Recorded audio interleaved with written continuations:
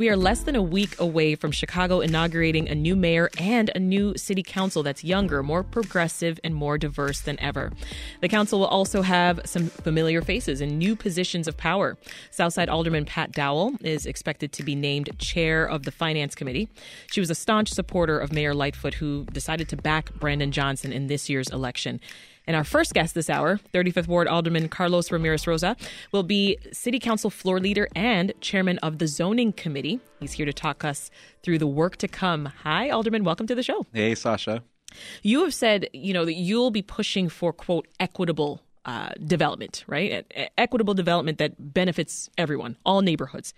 What does that look like to you? Well, for me, it means attracting record investment, not just to the central business district, which we absolutely have to continue to do, but also making sure that neighborhoods on the south side, the west side, the northwest side, the southwest side see investment that is so desperately needed. And I know that that is at the core of Mayor Brandon Johnson's agenda to address the tale of two cities that has gone unaddressed for too long.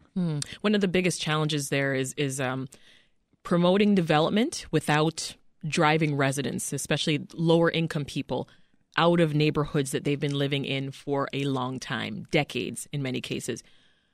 Are there any good models out there, Alderman, that you could point to for how to do that?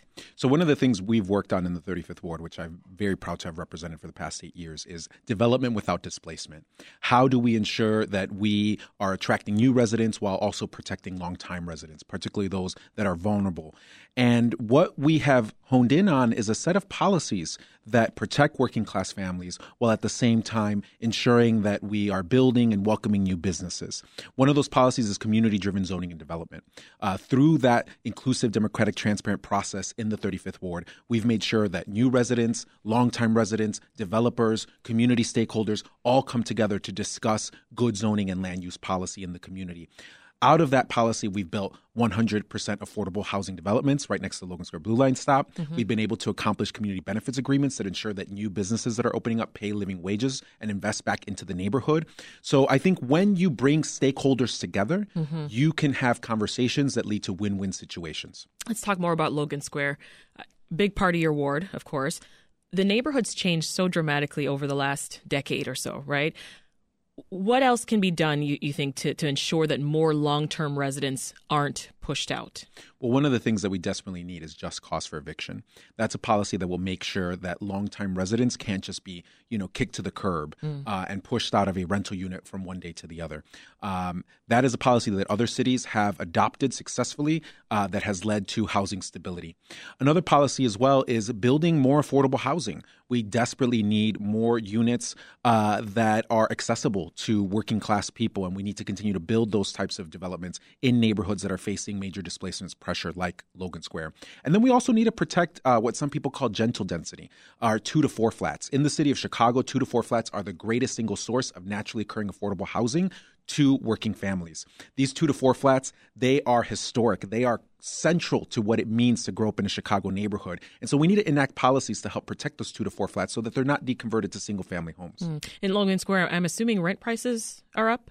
Rent prices are going up. They're going up across the city. They're going up across this nation. Now, they're going up slower in Chicago in comparison to other markets, but nonetheless, our families are suffering. So I think that, many people have discussed rent control. That is something that I personally support and have fought for. Unfortunately, that requires a change in state law. So it's not something that the city of Chicago could enact on its own. Something else you fought for. This was a plan to penalize developers for tearing down buildings near the popular 606 trail to build new ones, right? You had hoped that this could slow gentrification in Logan and the nearby neighborhoods. Remind us of the details of that proposed Sure. plan. So penalize was the word used by reporter Fran Spielman, who I love and appreciate, but I wouldn't use that word. Okay. We need to protect 2 to 4 flats. And one policy that has been put in place in other parts of the nation is a demolition impact fee. Because when you demolish that 2 to 4 flat building and you put up a single family home, that has a negative impact on the environment. It has a negative impact on rental prices. It has a negative impact on our schools, on our businesses, because our schools and businesses need students. They need customers in order to thrive. So we don't want to replicate suburban development in the heart of our urban settlement, right? We want to promote policies that lead to thriving commercial corridors and to, school buildings that are full. So to that end, in the Logan Square community, for many years now, an organization called Palenque Logan Square Neighborhood Association has been fighting for this demolition impact fee. And we were successful in putting up a pilot program in portions of Logan Square around the 606, where we said, one, if you got a 2 to 4 flat, under the zoning policy, you can't deconvert it down to single-family home. Okay. But 2, if for whatever reason you are able to deconvert the building or to knock it down, then for every unit that's lost, you have to pay $5,000 that goes to the community land trust to then help make up for the loss of affordability. So it's not a penalty. It's simply recognizing that there is an impact that occurs when you demolish currently existing units. So we want to increase the number of units. We don't want to decrease the number of units that are available to our families. So this policy has been extremely successful. We are currently working with the Department of Housing to continue to assess this policy and figure out what are the next steps to strengthen this policy to protect those 2 to 4 flats and to protect what many people call that middle housing, right? We have single family homes, we have big skyscrapers, then we have this middle housing, right? The 2 flats, the 3 flats, the 4 flats. In a lot of cities, those units are missing. Those types of developments are called the missing middle. So what happened with this? We have it here in Chicago. It's about protecting what we have. So what's the status of this? What happened with this proposal? So the pilot was implemented.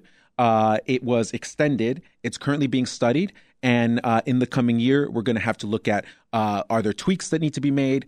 Or are there measures that need to be taken to strengthen the policy? So there's still discussion happening around it. Yes. So the policy is in place around the 606, and we're going to continue to look at it and see if it needs to be expanded or further strengthened. Right. Yeah, because certainly, I mean, you have to start somewhere, but it would be nice to see that elsewhere, right? Spread throughout the city. You will be heading up the zoning committee now, so I'm assuming you're going to have much more power to influence whether plans like this do get off the ground, right? Is that specific plan? It's still something that it sounds like you want to see this happen.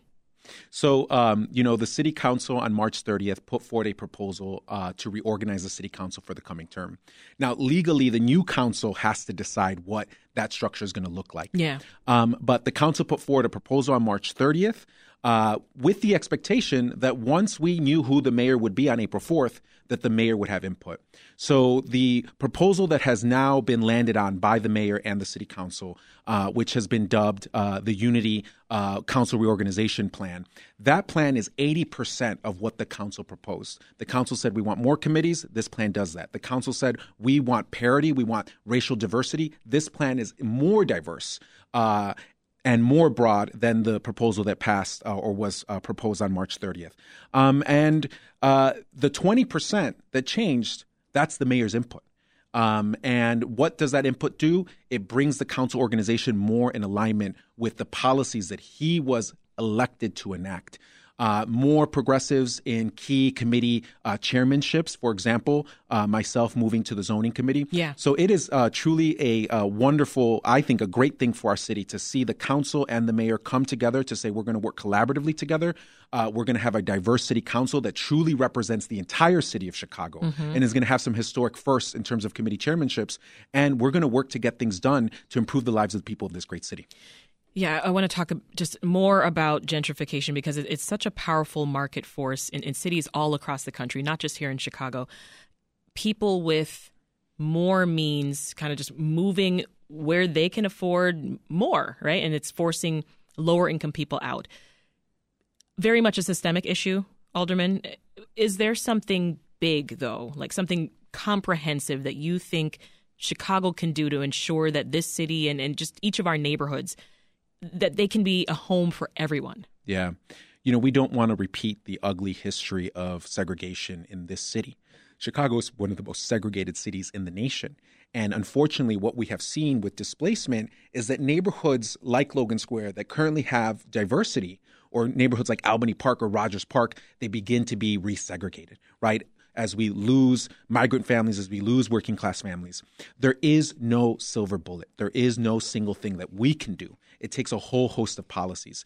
And I think that those are the policies in my new role as a zoning committee chair, as a leader in this progressive movement. Those are the policies I'm going to be working with collaboratively with all stakeholders to move forward. How do we strengthen community land trusts to make sure that we have properties that are held collectively by the community, that continue to provide an affordable option for families for years to come.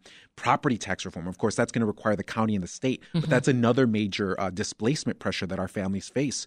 Building more affordable housing, building more market rate housing. There's no question that the city of Chicago absolutely needs more housing. But it also comes down to good jobs, right? You need to have a good paying job in order to be able to put a roof over your head. So it's going to take a whole host of policies to address the issues of displacement in our communities. But I just feel so good that we have a mayor, we have a council, and now we have a council committee structure that lends itself to working with every stakeholder in the city to move forward those policies to make sure that we're moving towards housing as a human right. This is Reset. I'm Sasha Ann Simons. We're talking with Alderman Carlos Ramirez Rosa.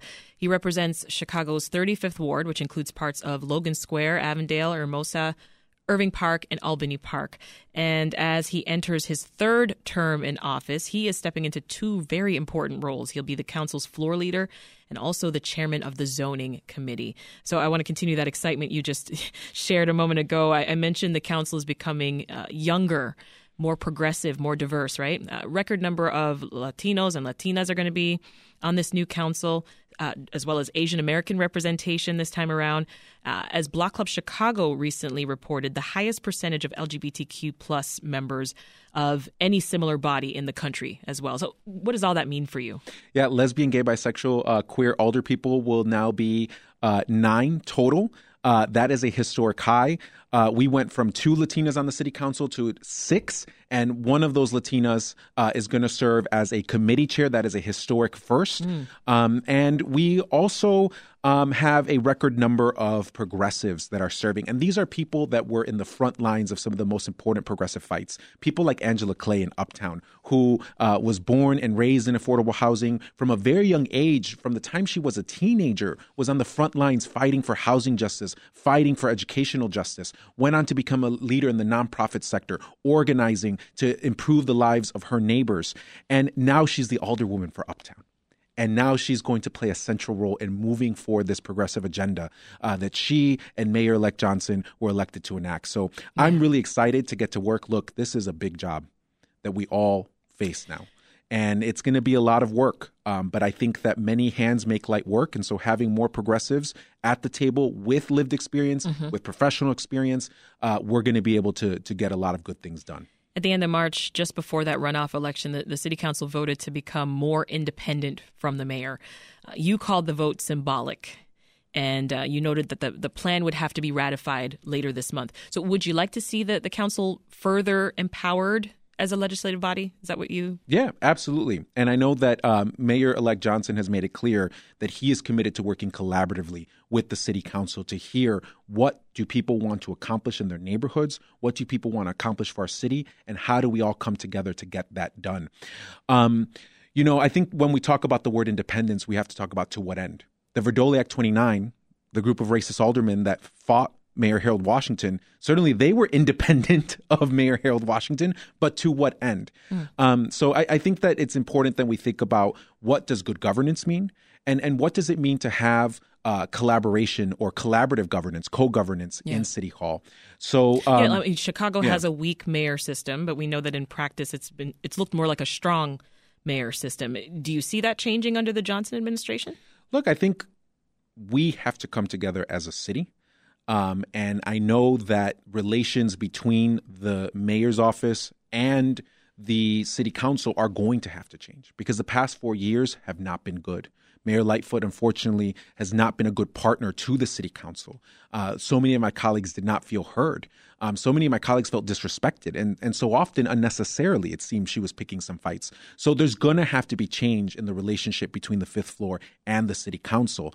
And the great news is that Mayor-elect Johnson is an organizer. He went down to Springfield and worked with elected officials to pass record legislation to improve our public schools. He worked as a county commissioner, working with Republicans and Democrats on the county board to move legislation to move us towards housing as a human right, to move legislation to bring record investment to the South and the West sides. So he knows how to bring people together.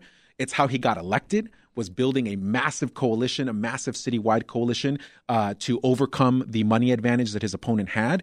And he's already begun to approach his role in the fifth floor in a collaborative nature. And you see that in this updated council organization plan, this unity plan. There are Vallis supporters. There are Johnson supporters. There were people that were neutral. There are white folks, brown folks, black folks. There are folks from every single part of the city because he understands that it's going to take all of us to get it done. So in terms of what occurred on March 30th, the reason I called it symbolic is that the state law stipulates that it falls to the new council to organize itself.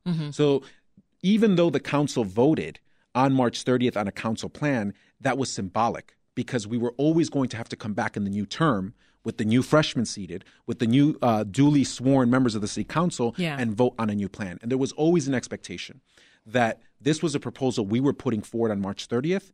Once we knew who was elected on April 4th, that mayor was going to have input. There were major questions that were left unanswered with the proposal on March 30th. How are you going to pay for 28 committees? Who's going to serve on those 28 committees?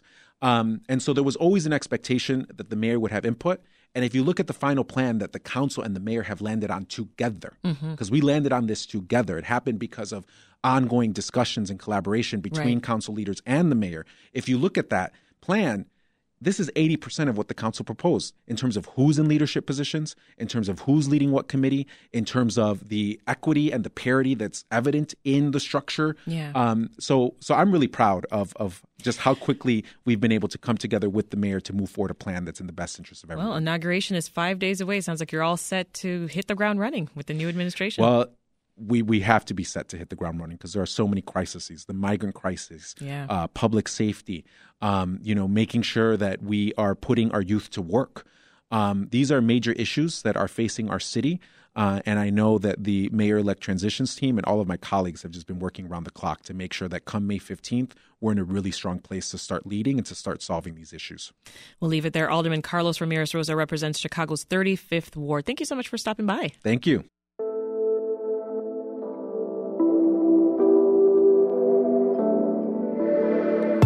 And we're back now with more Reset. I'm Sasha Ann Simons. A new chapter for Chicago politics is nearly at hand. On Monday, we will officially have a new person in charge when Mayor-elect Brandon Johnson drops the elect. And all 50 city council members, many of them new faces, they're going to be sworn in too. We just heard from one alderman who is sure to play a very big role in city council over the next 4 years. And now, let's hear from two political watchdogs for their perspective as Chicago prepares to change the guard. Joe Ferguson is the former Inspector General for the city of Chicago. Welcome back to Reset. Good to see you. Hi, Sasha. And David Greising is president of the Better Government Association. Hey, David. Hello, Sasha. So we just heard from Alderman Carlos Ramirez-Rosa of the 35th Ward. I want quick takes from both of you. You first, Joe. Clearly articulated a changed vision that's reflective of the incoming administration writ large and reflective of actually the larger electoral landscape that comes out of the last election. But I didn't quite hear that we would have an independent city council. David? And just to double down on that, and this is by choice of the council. As your question pointed out, the council has the authority to make different choices than they made. In fact, they tried to. They had Scott Wegespack in the role that Alderman Ramirez-Rosa is stepping into. Mm-hmm. And so the council chose to be more aligned with Mayor Brandon Johnson. And we will see if they ultimately establish some sort of independence, but the initial signs are they plan to be executing his agenda instead of a council agenda. Well, Joe, more specifically, you told our Sun-Times colleague, Fran Spielman, that naming Ramirez-Rosa the zoning chair, that it would, quote, be a cause for real concern on the part of the business and development community. There's the switch from campaigning to governing is a big switch, and there's a whole lot of speculation about how that's going to land and how things may be different. I think you don't really know until an incoming administration and leadership team begins to govern. 4 years ago, we thought things would be very different with the present administration in that shift from campaign to governing. There was not alignment. And so I think in fairness to Alderman Ramirez-Rosa, in the capacity as floor leader, he should be given the opportunity to demonstrate actually that he is going to conduct the business of the mayor in the city council in a way that is reflective of the good for the city as a whole, consistent obviously with the vision, But at the same time, Alderman Ramirez Rosa, as an alderman prior to this and as a campaigner in the last election, was very, very much of a strident ideologue. And so we need to see that shift to actually understand where we're going to land. And I want to note that Alderman Ramirez Rosa did say, he says he wants equitable development, that he's willing to collaborate with developers, and that they shouldn't be scared off by the fact that he does identify as a democratic socialist. What do you think, David?